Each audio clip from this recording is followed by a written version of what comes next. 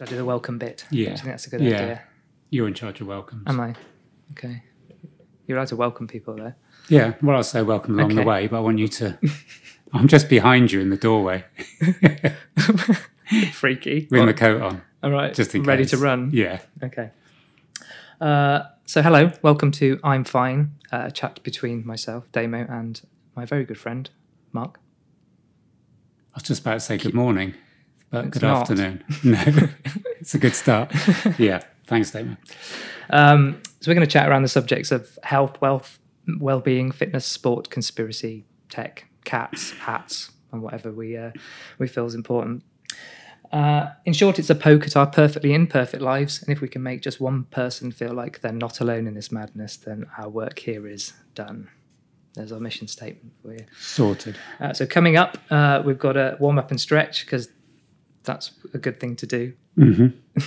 Although, having trained with me for several years, you know that I never, ever do a warm-up. No, that's that. No, I didn't realise the irony of that. Your first set is your warm-up. Yeah. So, So, but you've got to, well, at least, we know what the good things to do are, whether you do them or not. So we're going to be gently easing into the first episode. We're also going to look at how to start a podcast, which is kind of weird because we're literally just starting a podcast. In our section, Work-Life Ballet. Did you like that? yeah, play on the word ballet and balance. Good, isn't it? Yeah, I was proud of that. We're going to look at kind of the title of the podcast, really. And we're also going to look at something called 47.2, which is a theory about the relationship between well-being and age, which I thought was interesting. So, warm up and stretch. How's your coffee? All right? The coffee's good. I guess the feedback is shape of the cup's important. Oh, Definitely like that shape. it sounded like you're leaving the coffee to last in this review. I wasn't overawed by the coffee. I had great expectations. Probably a good job I didn't say I was trying to line up a coffee sponsor then. No. But You should have briefed me on that one. no, well, No, I did enjoy the coffee. I think there's two things. One is, shape of the cup, massively important. And the second thing, and this, the whole of this podcast is going to be full of my quirks, but people who drink out of black mugs, I cannot understand how you could have the inside of your mug being black. I just fail to get. I would feel so uncomfortable with that whole process.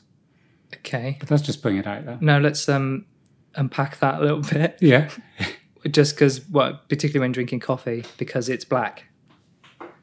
No, not to do with the colour. Just because I would feel uncomfortable having the inside of a cup being black. Simple as. No, there's no other depth to that. You have the inside of your nicely shaped cups are white. I don't think if they were black, you would have bought them. I've not really thought about it. I think I do have a black mug. Okay. I've never really thought. I just thought it might be an experience thing, of... No, just a personal prep. Like, I don't like writing with blue biro. Is it one of those? No, what colour do you write with? Black. Okay. Your mugs, your biros. God. Right. Unfortunately, that's got to stay in, isn't it? And how's your morning been? We're talking about running, but and not being chased. No, my someone. morning's been, I guess, everything we're likely to touch on in this week, and if we manage to get to week 2, looking at health and well-being will be about hydration and food and how you look after yourself. So yesterday I had digestive biscuits and maple bacon crisps for my lunch. Forgot to drink for the whole day. Didn't get to bed till gone 1, so went to the track this morning and ran fastest time ever. And I think it's that bit around what were the factors that made me run faster, because all the stuff that you would have thought, from personal training would have needed to be in place, like good sleep, good nutrition, good hydration, were just chucked out the window. So what was it that made me run the speed I did? So do you need to have to do that for the next month to see if that actually is a benefit, or you've just had a one-off? I'm guessing crisps and digestive biscuits isn't the way forward, but there is something around, maybe for me, having coffees to stay awake before I went to the track, the rush of caffeine made a difference. Maybe, as I was saying to you earlier, having some distance runners in front of me and using that as an incentive became all important that I caught them. So maybe my running adapted to that rather than it just being a normal training run. But yeah, it's just that bit around, what happened to make me run faster than I've ever run in my life. It's just a strange feeling. And fortunately, I videoed myself, so I'm seeing is it my action, following a group of guys called Fast University in America, and getting loads of stuff from them just on basically how to run. What about being chased? Well, does anyone do that as a training technique? So yes, because it depends who it was, but I think I'd run pretty fast if it were in my life. Yeah. There's when we do hill sprints, there's a couple of people I train with, and we coordinate it so that based on our best times, we will finish equal, which generally means I start 8.5 meters behind this person. Okay. And I think there's a really big element there of that we know if we both run to our potential, it's a dead heat. And I don't think it matters whether you're the chaser because you have, like a greyhound, you have the rabbit, or whether in real life you're a rabbit being chased by a greyhound. Both are going to make you run faster. So yeah, I think there's got to be a big psychological thing. It's harder to run by yourself. And then I guess in race conditions, you've just got to, put that all out the window, haven't you? Yeah. Because you don't get that, you've got to, I guess the muscle memory bit comes in, isn't it? Yeah, but you are always, if you're in a race with 8 people or 7 other people, someone's going to be chasing you and you're going to be chasing someone else. Of course. So I guess it's how much, I think I would make that quite a big deal. I think if I was on the start line, or I do on the start line, almost have a little bit of vindictive quality, I tend not to like the people around me. All right. That's basically... They're probably not nice people anyway. No. And that's my attitude towards most people in life, not just runners. Yeah. But, so yeah, I think you have to have a little bit of anger if you're running. You can't be all chummy and relaxed. So. Well, talking about Bolt, he's he's chummy. Yeah, but then he's the fastest. It's easy to be nice when you're the best, I reckon. So, and I'm far from the best. But yeah, quite often, that's an interesting point. Quite often in championships, the guys that are the fastest runners will appear a lot more relaxed and maybe because they have the confidence that, as long as they hit their best, they're going to win the race. Yeah. And it's amazingly consistent. Race after race, you can tell within a tenth of a second what you're going to run. I think you look at all the best, Tiger and Michael Jordan, and the same. Relaxed, aren't they? And they get angry in the right places and competitive in the right places, but generally they're comfortable, aren't they, with their own talent? Yeah. No, that's a good point. So, this is your idea of how to start a podcast. I think it was your idea. Yeah. Which is a bit like Inception, isn't it? When you're actually doing a podcast. Yeah. I guess. One thing for me, apart from all the technical stuff, which I'm probably not going to go into now, but the big thing for me is actually why we want to do this, I guess. And I've kind of done some research into how to start a podcast. And generally it is, you usually pick a subject. But a lot of them actually don't really talk about why, which I think is quite an important thing. Yeah. There's that, and we were just going to touch on it before, that obviously the whole point of doing it is that you publish it and people hear it, and then you're into what you're trying to say. I think what you're trying to say is quite easy. I think the why, but with anything, with business, with anything else, just or our own existence, actually why is probably the biggest question to ask. And I think it differs between the two of us. Do you think? We haven't discussed it at length, but no, I think. I think for me, it's the process. I enjoy just making things generally. Yeah. The creative process we're living in that world where everyone's doing a podcast, aren't they? So I'm very wary of that. We're adding to the pile. We're probably you think what the churn is like. I always think of Twitter accounts. How many people are starting up? Twitter account. I'm going to start my new venture. I've got an idea for a blog. probably most Twitter users probably have 5 to 10 different accounts, don't they? They don't use anymore. So I'm conscious that people try stuff and it just drifts off. And Yeah. So and for me, that's probably where the why comes in. That's the bit that keeps it going, because because you believe in it and you want it to. Yeah, but you said something right at the beginning there about like if we help one person. I think that's because there's only going to be if we get one person listening to it. Yeah, and help him or her, then that's success. Me and setting the bar incredibly low. But if we get one, then we've won.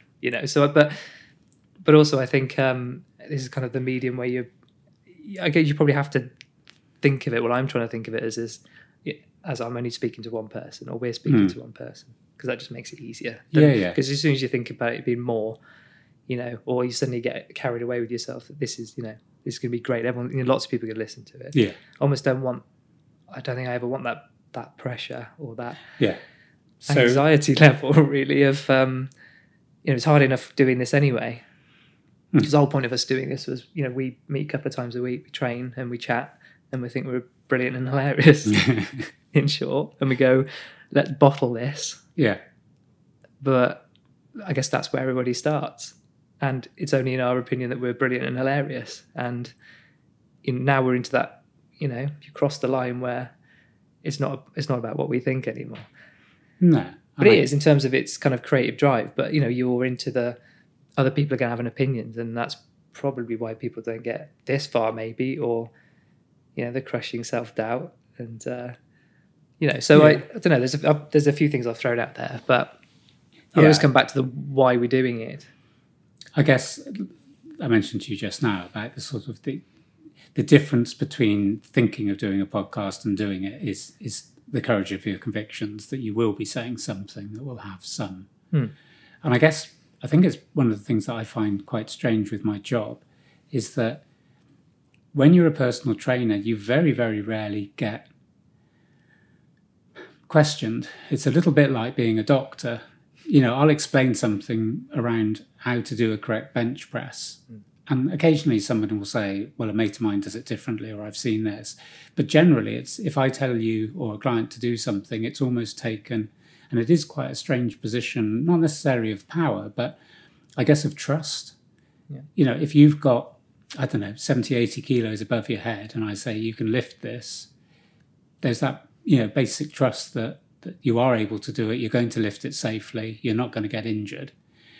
And so I think taking that back to the podcast is that bit around, I think there is things we can say that will have some, benefit. And exactly your point, whether it's one or a dozen people that get something from it. I was thinking that when I was running today, and this just came into my mind then. I saw a TikTok yesterday, and it's a guy in a supermarket in America, and he goes up to 3 people and says nice things to the 3 people. Right. And he's been secretly recorded by a mate. Mm-hmm. And so he says to one woman he really likes her dress. He says to another woman he likes her hair. And then he comes up to the third guy. But the manner in which he does it isn't creepy. No, I was going to say, that sounds properly creepy. Yeah, it sounds properly creepy. But he does it almost, he's like a sort of fresh-faced young lad. And he'll be like pretending to shop and just go, I really like your dress. And he isn't picking on, a 22-year-old woman and trying to pull her or something. He's just talking generally. Mm-hmm. And the third person he speaks to, he said, I like your haircut, mate. But he did it in a manner that the guy didn't take exception. And then the guy goes, oh, do you really? And he said, yeah, it looks cool. And he went, oh, my daughter did it during lockdown. He went, she's going to be so chuffed when I tell her. And smiled and walked off. And I get your bit, the fourth person might have smashed him. That's the one you would have sent me. Yeah, because it was a shit haircut. I think he was being facetious. But the point I was making when I was running is this whole thing around kindness, which is just so overplayed on social media. Social media is just a sewage generally, isn't it? In terms, there isn't a lot of kindness out there. No. But I was thinking, the whole of the UK, whole of Great Britain, if everybody said 2 kind things today, and that's 130 million compliments or nice things, that would be impressive. Mm-hmm. Do you know what I mean? And it wouldn't be hard, and it wouldn't take anybody more than 10 seconds. And if everybody just signed up to that, it'd be interesting to see if there was that groundswell of opinion that the whole of the UK just said two nice things and not being, not wanting anything from it, literally just seeing someone and going... Not filming it. Yeah, not filming it, exactly. Just going out and going, I really like what you did there, or, whatever it happened to be. And you think 130 million pieces of positivity with all the shit that we get on Twitter and TikTok and... My brain immediately goes to, yes, brilliant. And I talk about this a lot in terms of opposites and balance and stuff like that. That sounds great, but, is there such thing as a compliment if people are complimenting each other all the time? Is it just... Yeah, manners are a good thing, but you don't remember the last time, if someone doesn't say thank you or please, you remember it. But when they do, it doesn't go, that's nice. Do you know what I mean? It becomes a norm. So if 130 million people, or there's 130 million compliments a day, does that then become the norm? And then therefore compliments don't then mean, the value of that comes down. I'm playing devil's advocate here. I guess my answer... it's going to be better than everyone being arseholes, right? But, yeah, I get your point. If everyone just says you look nice every day to everybody else, then it's meaningless. I get that. But I also think it's a shame that people have to make videos. And I saw one the other day where a guy jumped in front of the queue. It might have been TikTok, but I keep getting these people requesting TikToks. I'm going to sound really old now, but I don't really know how it works. I know how it works, but anyway, that's probably for a different time. But, and then normally you're head of IT and you don't understand TikTok. Am I? Have I just been promoted? That's because you're not a 17-year-old girl. Just because I'm sat behind a laptop, I'm suddenly head of IT. No, but there was a guy who went kind of barged in front of someone in a queue. This guy was like, you could just see, the usual kind of, little cat. Someone's hiding behind a till filming this, and this guy was just looking around, going, "I'm going to smash him in a minute." And then he says to the account, "I'm going to pay for these guys shopping," and the person behind as well. And they were like, "What? You're going to pay?" And it all got kind of I guess very accepted very quickly. I'd be going, I'm not. I'd be I guess a lot more cynical about it. If someone's trying to pay for my shopping, I probably wouldn't have, gone thank you quite so quickly. I'd have gone, what's going on? I'd probably gone, actually, who's filming this? Because no, but who does that? So but I guess my point is they were filming it. I don't know how. I don't, when the camera stops rolling, I don't know how. I don't know whether he goes and does that just out of the goodness of his own heart.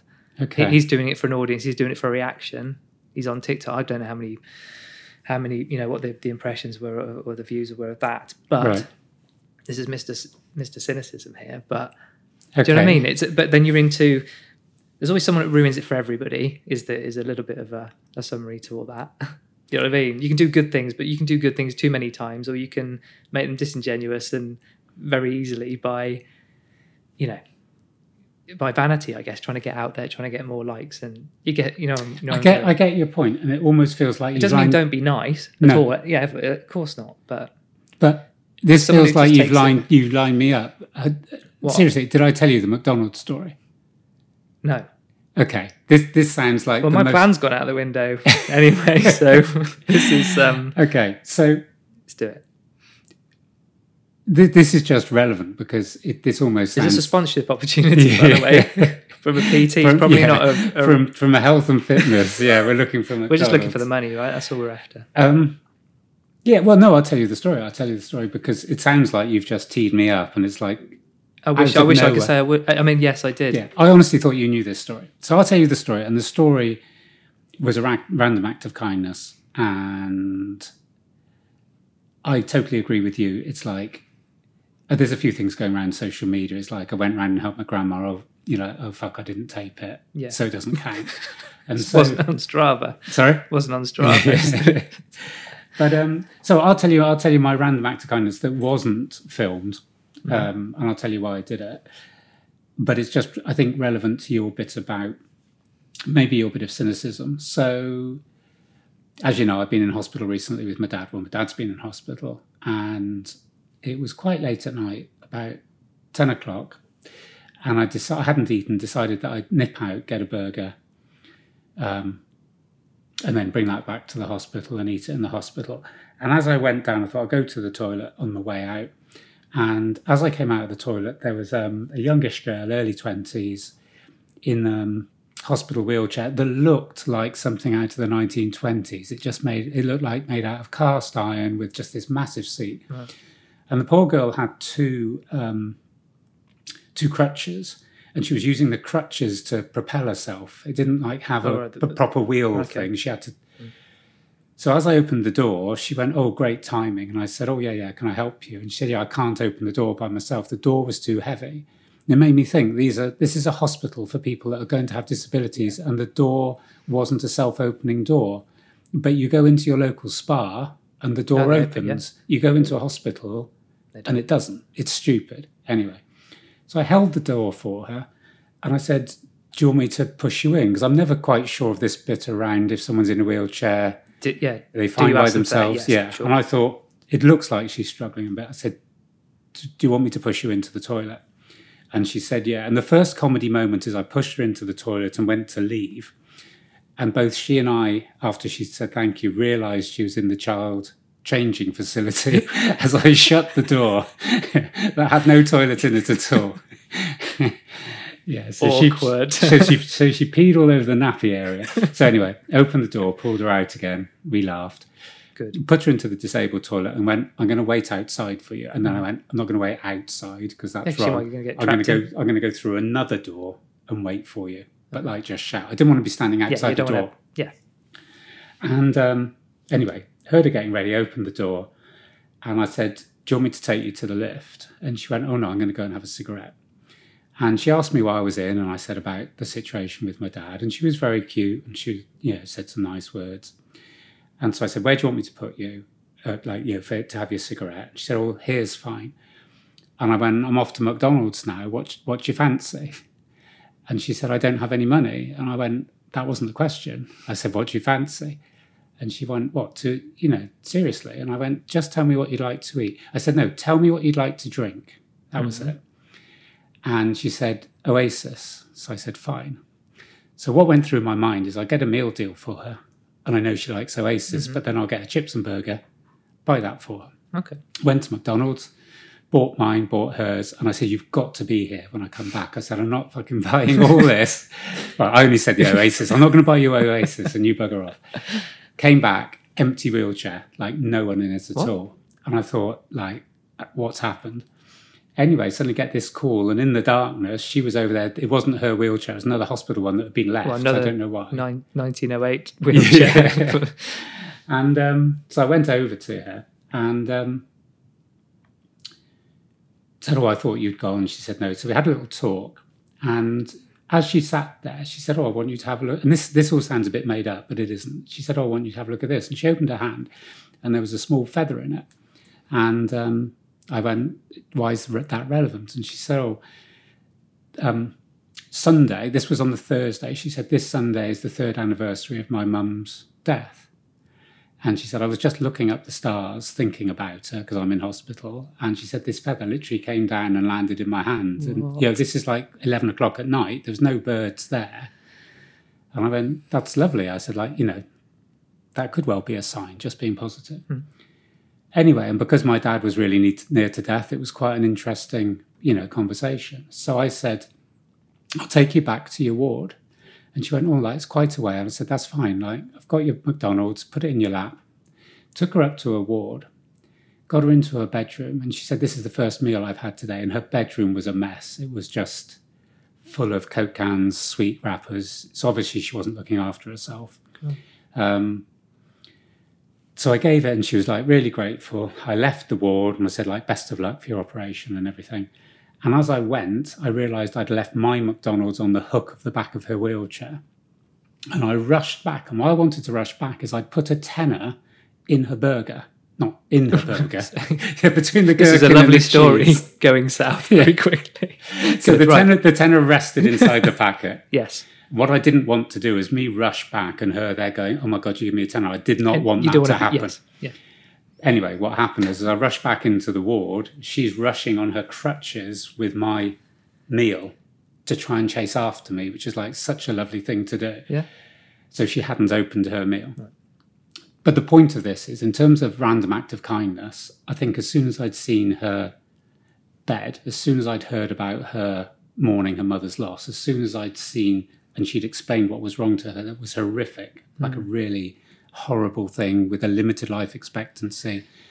And I'm thinking, going back to your cynicism, what I did just as a gesture of like, sod it, I'm just going to buy someone a meal, turned out much, much more important than that for me as well, in terms of where I was, in visiting the hospital, in terms of I made a difference to her. And then I'm thinking, she didn't know me, she didn't know my name, she had no way of contacting me to say thank you. But her next visitor, if, a parent or friend comes in, she's going to go, you're not going to believe what happened last night. And then I opened the box and there was a tenner in it. Yeah.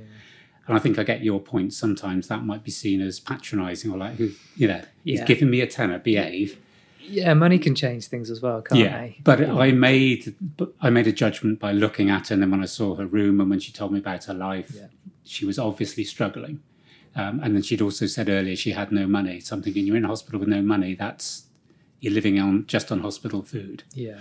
So I guess that's a very, very long way of saying that things like that probably have much more benefit than spending £6 on a meal. Yeah, I mean, there was a handful of, acts of kindness in there. It was quite a story. But I probably got as much back from her because, of course, yeah. And then the ironic thing, she was saying it was the anniversary of my mum's death on the forthcoming Sunday, and I said it's my dad's birthday the day after. Now, do you think any of those, I mean, obviously, if you had even helped, you wouldn't have even gone on any of those steps to even have found out the things you would, Yeah. Might be go back to your point about, you do one little thing, maybe a karma thing, that became a much more it's meaningful and enriching experience because you did that one first step. Yeah. You didn't just walk past her, or didn't help her at all. So. Yeah, or just opened the toilet door for her and then disappeared. I think by doing that story, act of kindness, how you left someone in the toilet. Yeah. That could have been on the news for all the wrong reasons. Disabled girls starved to death in toilet. Yeah, more people would have heard of that than this particular. They get the CCTV of me shutting the door. Yeah. Have you seen this man? Yeah. All over social. And then the other thing is, and this is one of the things that when we get to the next 10 editions of these podcasts, it's going to happen massively, is coincidence and conspiracy. But the biggest coincidence was that the condition that this woman had, she told me about, I didn't think anything about it. She just described what it meant. And then speaking to someone a little bit of time after, I said, I don't know exactly what the name of it is. And this person went, this is what the name of it is. And the first name of the condition is my sister's surname, which was spooky because I was sitting with my sister in the hospital ward. Yeah, when I'd gone out to get the McDonald's. And secondly, my daughter had been tested for this condition 6 or 7 years ago. And it's like, okay, it doesn't actually mean anything, but it's just sort of yet another little string to the bow of the story. Yeah. Yeah. I mean, I guess back to which I think the original thing we're talking about, which is if we can just, if one person can listen, or at least, I guess the point was one person can get something out of this. That's a good example, I guess. Something small like that. You got something out of that. Yeah. Didn't necessarily have to broadcast it to the world. But no, well, there's only one person's going to hear it. That's it. So, as long as they go out and make a meal, get a meal for somebody, it's all cool. So, I guess there's a bit of we're going to be talking about hopefully lots of different things, and we've got, quite clearly no shortage of anecdotes. True or false. Yeah. But that one was true. Just for right. I woke up and it was all a dream. So we're kind of, they'll throw lots of different kind of subjects and talk about different themes. But the reason I just want to talk about the name of the podcast. Okay. I don't even like the word podcast, actually. Sorry? I don't even like the word podcast. I was thinking about it the other day. Do we know what it means? I could look. Well, I think we all know what one is, but. Yeah, but how did well, I guess is the second half of broadcast. I would put money on it being something to do with the iPod. In which case, that's worrying by itself, isn't it? Well, I don't know. Is it? Well, I mean, things just have names, and no one ever comes up with a better name, so it just sticks, and no one's ever questioned it. It's fine. It's adequate, isn't it? No one's gone. apart from me, I'm offended by the word. I think that's where it's come from. Everything was, in the early noughties, everything certainly music related or Apple related was pods. Yeah, wasn't it? Yeah, I guess. I suppose it's the same way that people call vacuum cleaners Hoovers, isn't it? They got in first, and just sticks, doesn't it? Yeah. So do I need to look that up? This is where you kind of do the music while I'm looking. Well, I can tell you what I can do very, very quickly because we're on the subject of Apple. Go for it. I know because that'll cover up my typing. This is a very quick one. It's a very quick one. And I'm going to get the figures wrong, but it's close. So we've discussed this before. A million seconds is, 7.5 days or something? Yeah. And well, I'm saying yes. Yeah. No, we can Google this as well. Well, I can't Google two things at once. I'll just make it up then. There's only one guy listening. He's out getting a bloody McDonald's. If we get a letter, right, from our audience, we would literally be besides ourselves, wouldn't we? We would. We'd just be made up for that. Someone correcting your unfounded statements. Yeah, it verifies our existence. Well, so anyway, it's roughly a million seconds is roughly, I think it's 7.5 days, something like that. Right, yes. A billion seconds is roughly 31.5 years. Yes. And a trillion seconds is 64,000 years. And Apple have just hit 2 trillion. Yes. And that's, you hear 2 trillion and no one, unless you look at it in terms of seconds or grains of rice, do you know what that means? No, don't. It's just a name, isn't it? Yeah, it is. So that's just a little Apple fact. And what I was intently listening to that and wasn't actually doing the thing that you were covering up. So I've that's become no benefit to cover up this at all. On your MacBook. Why is it called a podcast? The word podcast is derived from a combination of two words. Okay. Brilliant stuff. Which are? Have a guess. Poe and Dcast. So iPod and broadcast. When the term was coined, most people were using Apple's iPod to listen to podcasts. So when Ben Hammersley suggested the word podcasting to describe the new method of delivering content, the term stuck. There we go. Okay.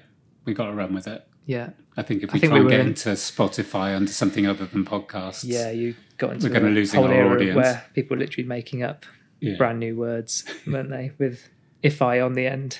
So I can't even remember where I was. You were talking about the I'm Fine. Yes, and why and then the name, I guess. Yes, I just derailed this by not liking the word podcast. So anyway, we're calling this I'm Fine. And there's a few other suggestions that weren't very good that I sent to you. Mm-hmm. That one stood out, and I think the reason I came up with that, and this is subsequently kind of panned out quite well. When we meet twice a week, and you go, "Hey, how you doing?" Mm. I normally go, "Fine," and you go, "Well, actually, you're probably a little bit more, I'm fine, thank you."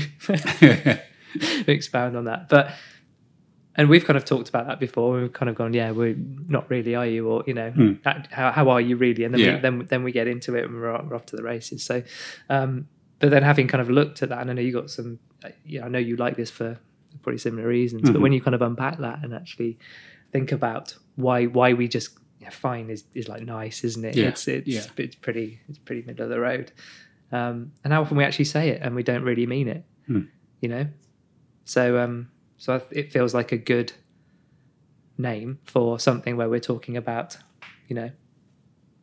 well-being, emotions and things like that, and I guess maybe kind of either debunking stuff or unpacking things and kind of actually questioning why we do things and turning a few things on their heads and shaking stuff and see what comes out. I think it felt like a good name. I agree totally. I think the interesting thing about it from my, obviously when I'm training clients, I'm Fine is, I was thinking about it after you suggested it as a title, and I think was they're trapped under a weight of weight of metal. Yeah. But I think it's a bit around, it is a stock reply and it's a closed reply because it doesn't encourage any further discussion. And I think it's quite interesting that you almost have to be a little bit, not necessarily aggressive, but you have to sort of push the person further when they say I'm fine. You almost have to go, no, you're not. Yeah, I guess if you sense they're not, or you absolutely know they're not. Yeah. But also I'll do, I will also say that could it be a kind of cry for help? I know. I mean, one of the reasons I came off Facebook was, not one of the reasons. There's a few reasons, but where people put things up there to gain a reaction or gain a response. Yeah. Attention seeker, whatever you want to call it, but that's always kind of gripped me. However, there's some people, I guess we all do that to some degree in life as well as online. But I think sometimes I'm fine, only because you just said it's perhaps a closed response. But could it also be I want someone to unpack this and dig a bit deeper? Yeah, no, I think it is. Or is it just the tone they kind of, if they go, I'm fine, that I guess their body language and demeanour, you'll sense from that you don't want to go any further with it, or they'll say it in a way where, please ask me again, or please don't believe me because I really want to talk about it. But I think if I'm fine's the best you can do, then you're not at your best. Do you know what my normal response is to you when you come for training? What time do you call this? You don't. No, if you ask how I am, my general response is I'm great. That's my general response. Yeah. Which is also closed in terms that it doesn't need any more discussion. But your general feeling, even if my demeanour, which is generally sullen, says otherwise. But I can tell what kind of I'm great that is. Yeah. There's probably 7 or 8 that I, thinking, different ways of you saying that. Yeah. And there'll be times where you say that and I know not to. Yeah, I'm great, let's get on with it. Yeah. But I think with I'm fine, it's almost, we're not going to look at every single word as my job as a failed English literature student. But I'm just trying to think, where else do we use fine in terms of weather, and fine weather is just, it's all right. Yeah. The weather was fine, which means it wasn't hot or cold or wet or sunny. It was just meh. It was on a nondescript. Yeah. So it is a nondescript word. But I'm just thinking, where else? Obviously the other meaning of fine is... We have fine wines, don't we? They're generally pretty good. Yeah, but that's completely different then, isn't it? Fine art. Wine. Yeah. So when it's describing a thing, it takes it up a level. When it's describing an emotion... Yeah, true. You don't get nice art and nice wine. Well, you can, but that's it a very sell, different... would it? No, it wouldn't. No. I never even thought about it like that. I hadn't. So fine art, fine wine, what else? Don't know. I guess in terms of, goods and, so, in luxury goods, I suppose there's always finest, even in biscuits. Tesco finest, there you go. Yeah, so that's the best of, isn't it? Yeah. It's still shit, but it's the best of shit. So yeah, that's interesting. So now the one person who's learned Tesco's not going to sponsor this. Yeah. That's them out. Well, we got McDonald's. Yeah, I think they'll be well up for it. That's a great story. They could have that played through the bloody them. speakers instead of that rubbish music. Yeah. Here's an interesting story. Yeah. Okay. Oh, anyway, yeah. So okay. Well, we've learned something. We have, and I'm good at Googling things. Okay. Yeah, which you can endorse me for on LinkedIn if you like. But I did some Googling of I'm fine, and a few things came up. And one of them was exactly around that kind of thing where, most of it, that's our response for most things. But, people who are struggling and not having a particularly good time use it a lot. And I found this kind of website where they're talking about what other things would you say if you weren't fine. Now, once I've kind of read this a few times, I realised that actually this is just about telling someone the truth and actually how you're feeling. Because the examples were, so next time, why not substitute I'm fine with one of the following and open up a conversation with someone who cares about you? Well, that's the first thing. You've got to be in dialogue with someone who gives a shit for the first thing. And then, so this one was, I feel so lost, trapped, and like everything is out of my control. These are all fine. I'm not knocking these as responses. The other one was, can you, I'm a little overwhelmed. Can we cancel going out and stay in instead? I want to say I'm fine, but you know what? I'm really not. Today's not a good day for me. And then as I started reading all these things, it's just like, well, I know it's difficult because it's a leap for some, isn't it? Yeah. For all of us, but they're just, I don't know, I kind of felt it was slightly patronising kind of, why don't you just offer, just to say how you feel? Yeah. But maybe they were giving prompts for people actually who don't know how to say how they feel. So that was the first thing as I was reading that. Also, You just feel like going, well, that's the truth. But actually, that's easy to say, but not actually easy to go and do. But those examples, just like if going back to Tesco's, if someone on the 10 items or less, they don't do 10 items or less anymore. No, I think it used to be a basket, hadn't it? And then they worked out you could put 1,000 things in a basket if you're really clever. But say you were on one of those things and the cashier asked you how you were doing. I think any of those responses are probably more than she wants. Yes. How's your day? I'm overwhelmed. Do you want any help packing your bags? I often say no because I've been able to drive myself here and walk around your store. Packing the bags is the easiest part.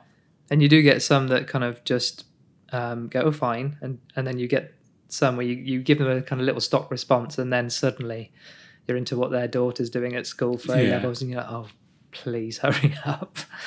And when you're holding a bag and they say, do you need a bag? Yeah. And you say, no, I've got a bag. Yeah, or do you want any help packing that? Yeah. Actually, I've never said yes, just to see what they do because there's never any staff there. No. So would they stop and then go and find someone or call on the tannoy for... And that person wouldn't be able to be within 2 meters of you packing your bag. No, we'd have to disinfect bags, wear masks. Yeah. I'd get them to deliver it as well, if they've touched it. What? Well, if they said, do you want help packing that bag? Well, firstly, obviously, the member of staff in Tesco wouldn't be wearing a mask because COVID knows that shop assistants can't get infected, so they don't have to wear masks. Yeah. But they'd be touching my goods, putting it into my bag. Yeah. So I think... Yeah, probably public safety is I don't pick that bag up, so I think they probably have to take it round to my place. Do you wash everything that comes in? All the packs? No. Because the whole COVID conspiracy, that'll be in section 2. Yeah. I'm making a note. No, but COVID special. It is an interesting thing. How many people actually go, yeah, I'd leave. I do need help with my bags. I think if you can get as far as the till, there might be someone who's elderly or has a disability. Yeah. But of course, I don't say yes just because, and I don't need help, so I'm not going to say yes. But I guess I was curious to know what would happen. I think I'd just slow the whole thing up. Yeah, I don't think they'd take it. No. I don't think they'd be chuffed. No. If you went, I'm going to go out for a fag. Yeah. Can you bring it out for me? Yeah. Yeah. Okay. But if you did that, you'd film it. Yeah. I'd be all over TikTok. I think the I'm fine will resonate with a lot of people. I think it's it's the same as your partner. Yeah, you get ready for a big night out, and your partner says you look nice, and it's like you might as well just shoot them then. It's and I think I'm fine comes in the same category that you're using words but you're saying nothing. Yeah, is that better than actually saying nothing though? We have talked about silence and violence, haven't we? You know what I mean? Yeah, maybe that's episode 3. I don't know. Well, maybe that's making one person learn something. Don't tell your partner they look nice. That isn't what they want to hear. No, but also don't just sit there and say nothing. No. I haven't got any good advice for stock answers apart from... Because you could easily go over the top, couldn't you? You could just go, oh my God, you look... and then you punch in the face, right? Yeah. Because you clearly... Unless you do that all the time, but they're going to see that one coming. Maybe when we start doing merchandise, like with mugs with white insides. Yeah. And maybe we could have like checklists of 10 things to say to your partner that won't get punched in the face. Yeah, that's really good. Well, that's clickbait. Yeah. Isn't it? So, so I think I did want to talk about, if you didn't mind, hopefully we've got time. I'm not sure. I tried to explain this to you the other day, but Is this the 47.2? Yes. I didn't listen, to be honest. What? I heard what you I was talking. Saying? Yeah, it was when it was walking to tennis. Was that it? Yeah. Yeah. Thanks for that. Just tended to ignore kind you. of trying to psych me out? I was just looking at the trees, mostly. Oh, it's nice to know you... Give it again. You Go care. again. Well, I remembered it was 47.2. Well, that's a good start. So that's something I found in Men's Health. I've subscribed to Men's Health because I'm taking my health seriously. And there was an offer on digestives and crisps. Yeah. So I thought this was quite interesting. So I'm going to have to cite who it is. So this is Men's Health, and this is an article written by Kevin Braddock. You got a credit. Oops. mind that. See, those are things we're going to leave in. Yeah. Those little The musical impurities. instrument. That's Garmin on a spring, I'm entitling it. It's lovely, actually. So I thought this is interesting. I'll kind of go straight into it, and I'll pick a few things. Yeah. But so there's a former member of the Bank of England's Monetary Policy Committee called David Blanchflower. I didn't know anything about this guy until this guy came along. So again, one of those things, you start looking at him and the stuff he's done, and then it kind of expounds into loads of other things. Who earlier this year published a paper identifying this precise moment as the age of minimum well-being, the nadir of what academics refer to as life satisfaction, and what we civilians know as happiness. On average, it hits the floor at 47.2 years old. So was your first line minimum well-being? Yes, as the age of minimum well-being, yeah. But that's a negative then? Is it? Well, I'd want maximum well-being as being a good thing. Oh, you mean negative as in, okay, as a... But park that, Okay. maybe. But you're saying it's the utopia of ages. Yeah, well, kind of. Okay. I'll continue. I'll listen again. You sure? There's no trees in this room. No, there's smell. So don't look out the window, whatever you do. For some time now, data has suggested that happiness flows a U-shaped curve. This is right up your numbers, and so you bear with me. I'm with you on this. Keep going. So that happiness follows a U-shaped curve across life, dropping as life gathers in gravity before rising again as middle age fades into one's dotage. The happiness curve is everywhere, Blanchflower's paper noted, meaning that it's both provable and global. And I think he got his research from he researched 132 countries, developed countries. I mean, I won't get into kind of exactly the definition of those, but this is just where his stats came from. But it also timestamps the so-called midlife crisis that folk wisdom has long identified, along with the flavours that often blend into it. Awareness of one's physical weakening and the declining virility, plus the existential meaning of life-type dilemmas and perhaps burnout due to years of stress. Okay. Is this making any sense? So as I'm reading it, it's making no sense when I read it, not out loud. That makes sense, but that's a different thing. In other cases, it can mean a full mental health crisis or nervous breakdown. Some of these have distinct biomarkers and diagnostic criteria, while others are more blurry. However, one or another of these things seem to happen to most men, this is particularly men in this report, and somewhere around this apparently arbitrary age of 47.2. Now, I read that earlier, and it's because apparently arbitrary seems to throw any kind of scientific slightly out the window. The lead-up sounded scientific. It did, and then they just go, it's just a number they've picked. But, so... I had a note here. Mark, do you remember when you hit 47.2? I mean, you're only 44 now. At one stage in these, we're going to have to say how old we are. Yeah, we're not. Maybe 47. Maybe we can do that as a competition. People have to guess. Yeah. So I guess it's that UK where, and I was talking to someone not so long back about, I guess, just getting to kind of, into your 40s and kind of suddenly certain things start to fall into place, or you kind of feel like you've got a superpower, but something, all the things you've kind of got to at that point, you kind of start using and things start to make sense, and or you give less of a shit about certain things, where things, all the things you worry about in your 20s and 30s, you just stop worrying about. And and I guess all the experience and the tools you kind of gather up to that point. Yeah, so maybe just from 0 to 47.2 is practice, and then beyond that is just, right, I know what I'm doing now.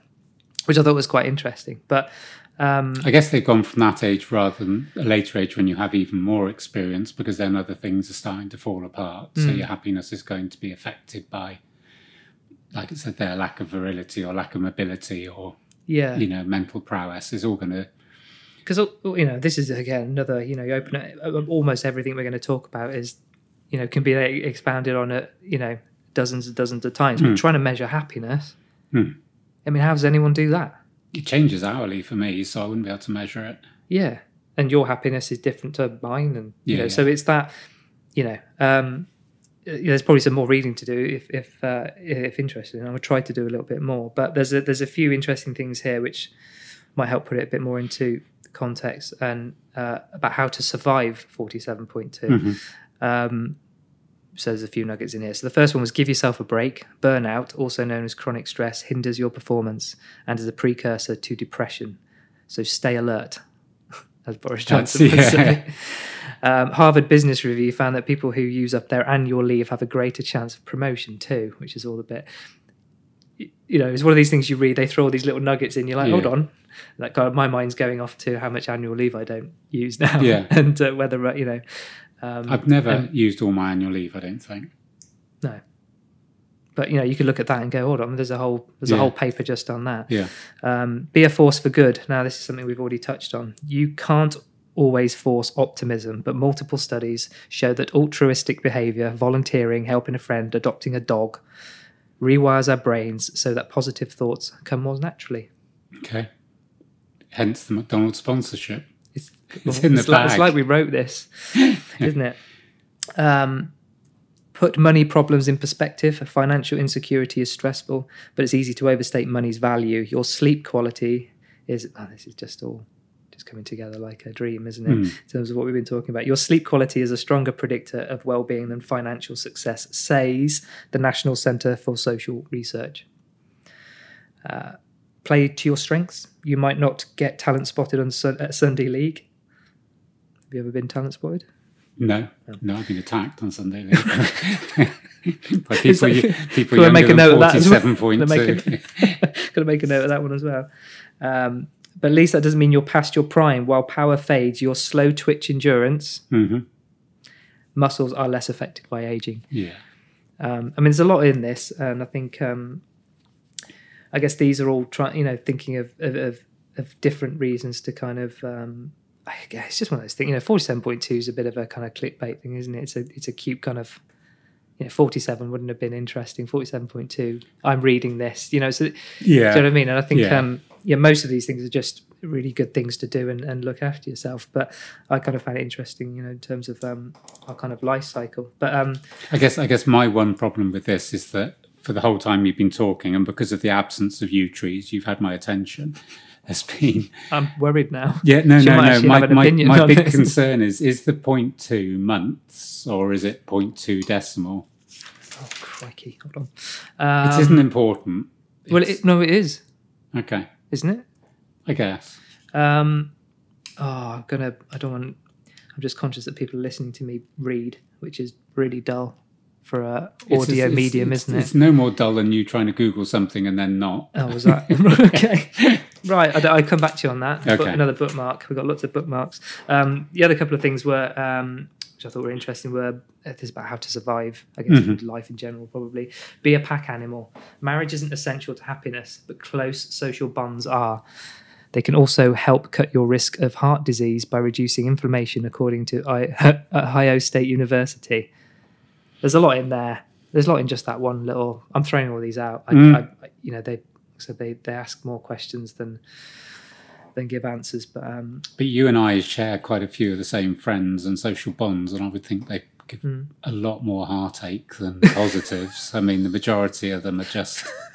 Well, thank God they're not... There's not many of them. No, I'm speaking, but the few they are, myself. All bar, I think, one. We have one nice friend, but the rest are just a group of bullies. Yeah, they are nice, aren't they?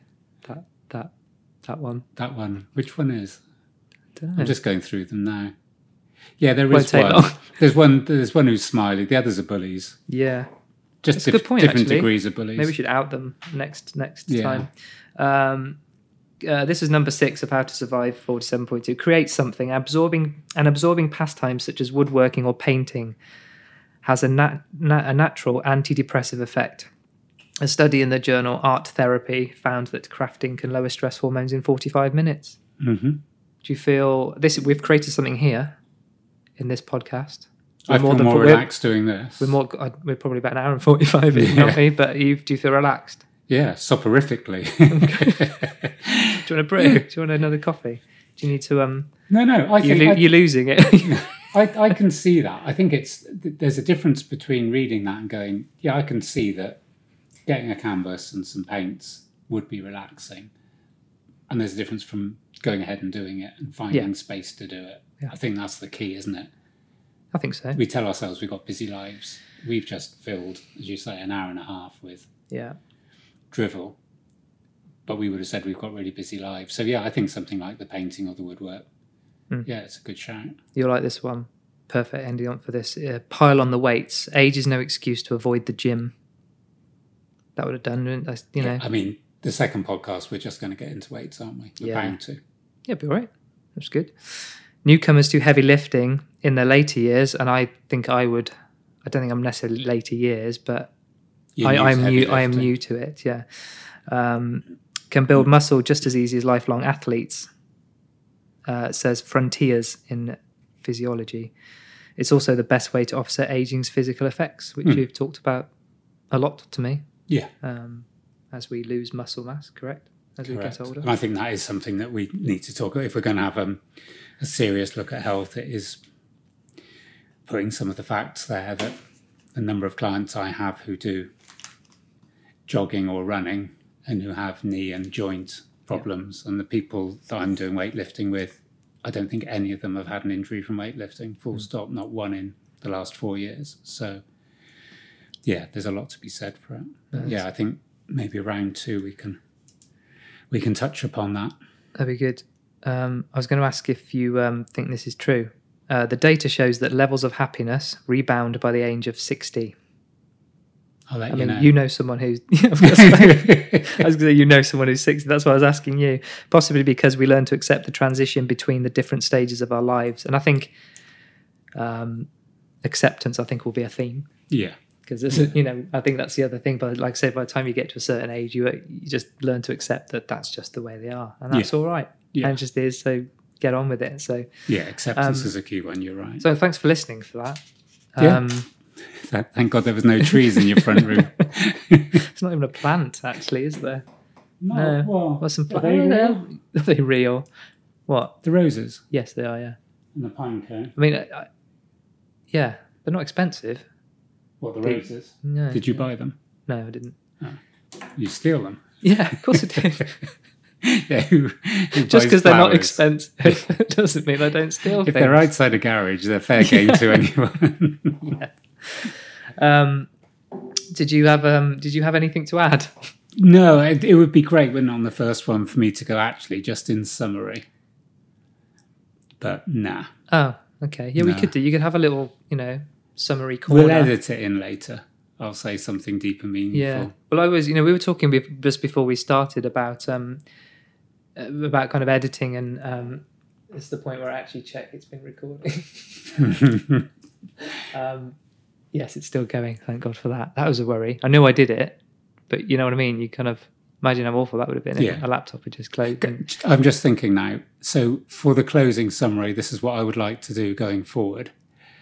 Every week before we do this, I'm going to pop into the Range or B&M and find one of their, live, love, what is it? I can't even remember what it is. Oh, one of those, like the posters? Well, no, an actual piece of wood with something engraved. Like we've got one down there which says Prosecco, how classy people get wasted. Like that. Not as shit as that, but the same sort of idea. That isn't really you, is come it? on. Huh? Do you drink Prosecco? No, I don't. Are you classy? I don't drink. Am I what? No, I'm none of those. That's the irony. Cocaine is how classy people get wasted. Yeah, so we're going to do that. So the Range and B&M, I will go through and I will find something carved in pretend wood. Maybe, like kind of Jerry Springer's summing up. Some kind of something to words of wisdom. Yeah. To leave to our one listener. Yeah, like all my friends are like stars. There's millions of them, but I never fucking see them. Something like that. Do you know what I mean? Well, they always take ages to get here, or I don't know, something. Yeah, it's got to be. We'll just wait. The Range will do it for us. We don't have to think. It's there on a plate for us. That's good. So the Range, B&M, McDonald's, Tesco's are out. Well, the coffee company who I won't now name because I was actually genuinely, they are good friends of mine. I was genuinely trying to get them interested. I was just being sarcastic because I knew it was. Of course you did. Yeah. It's not that bad, but your coffee is actually good. And I think we should have a bit of a coffee corner because... Okay. That's good on podcasts because everyone can join in, can't they? Yeah, well, we're talking about merchandise. We could actually start selling. Selling coffee. Yeah, Okay. if you wanted, But we do have Probably not by next week though. You've got coffee though, haven't you? Haven't you got something sorted? Yeah, kind of. But Yeah. I don't want to punt my own wares on this No. show. I was going to say, calling it a show, I don't know, I feel comfortable with that. I don't like the Okay. word podcast, but I feel comfortable with show, although that The I'm Fine show. Yeah. shit show. Yeah. Show But- and tell. Yeah. No show.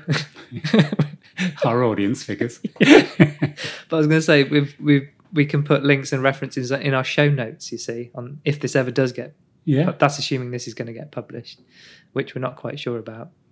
I feel really quite comfortable now, but I screwed the beginning of this up. Did you? Yeah, and there's about 30 seconds of just radio silence. But Okay. and I said to myself, How long have we been talking?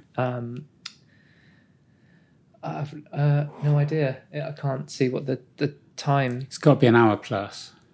I reckon we've pushed the boundaries of patience. You said to be finished 20 minutes ago. Yeah. So, and there's loads of stuff we haven't talked about. But hey, on that bombshell, should we finish? how do we finish? Do you want to sing a song or anything? No, I'm just going to say what I'm going to do is I'm going to go to the range tomorrow. You said that. Going to take a I photograph. could have just copied and pasted this. You can edit it in. Right, and I'm going to edit this out that you just repeated. Yeah. Okay. That'll save a minute. Right. Okay, shall I hit stop? We'll stop now. We'll have stock phrases, won't we? Going forward. Catchphrases. You mean? Yeah, absolutely. Yeah, not stock phrases. But it's like nicknames. Are those things we can use, or do we have to? Do you know what I mean? Are they for us to generate? Yeah. Or are they things that come back and? Yeah, I think it'll be letters from the listeners. We'll just take. I think that could be a part. the A top section. 100, It's just 200 names that come through. most of these shows, like Top Gear, used to do it, didn't they? They just used to write the letters themselves. I'm convinced of it. Not that we would do that because we're authentic and true to ourselves. All right. Okay, let's just say that's it. Okay. Thank you. Take care. All right. Bye-bye.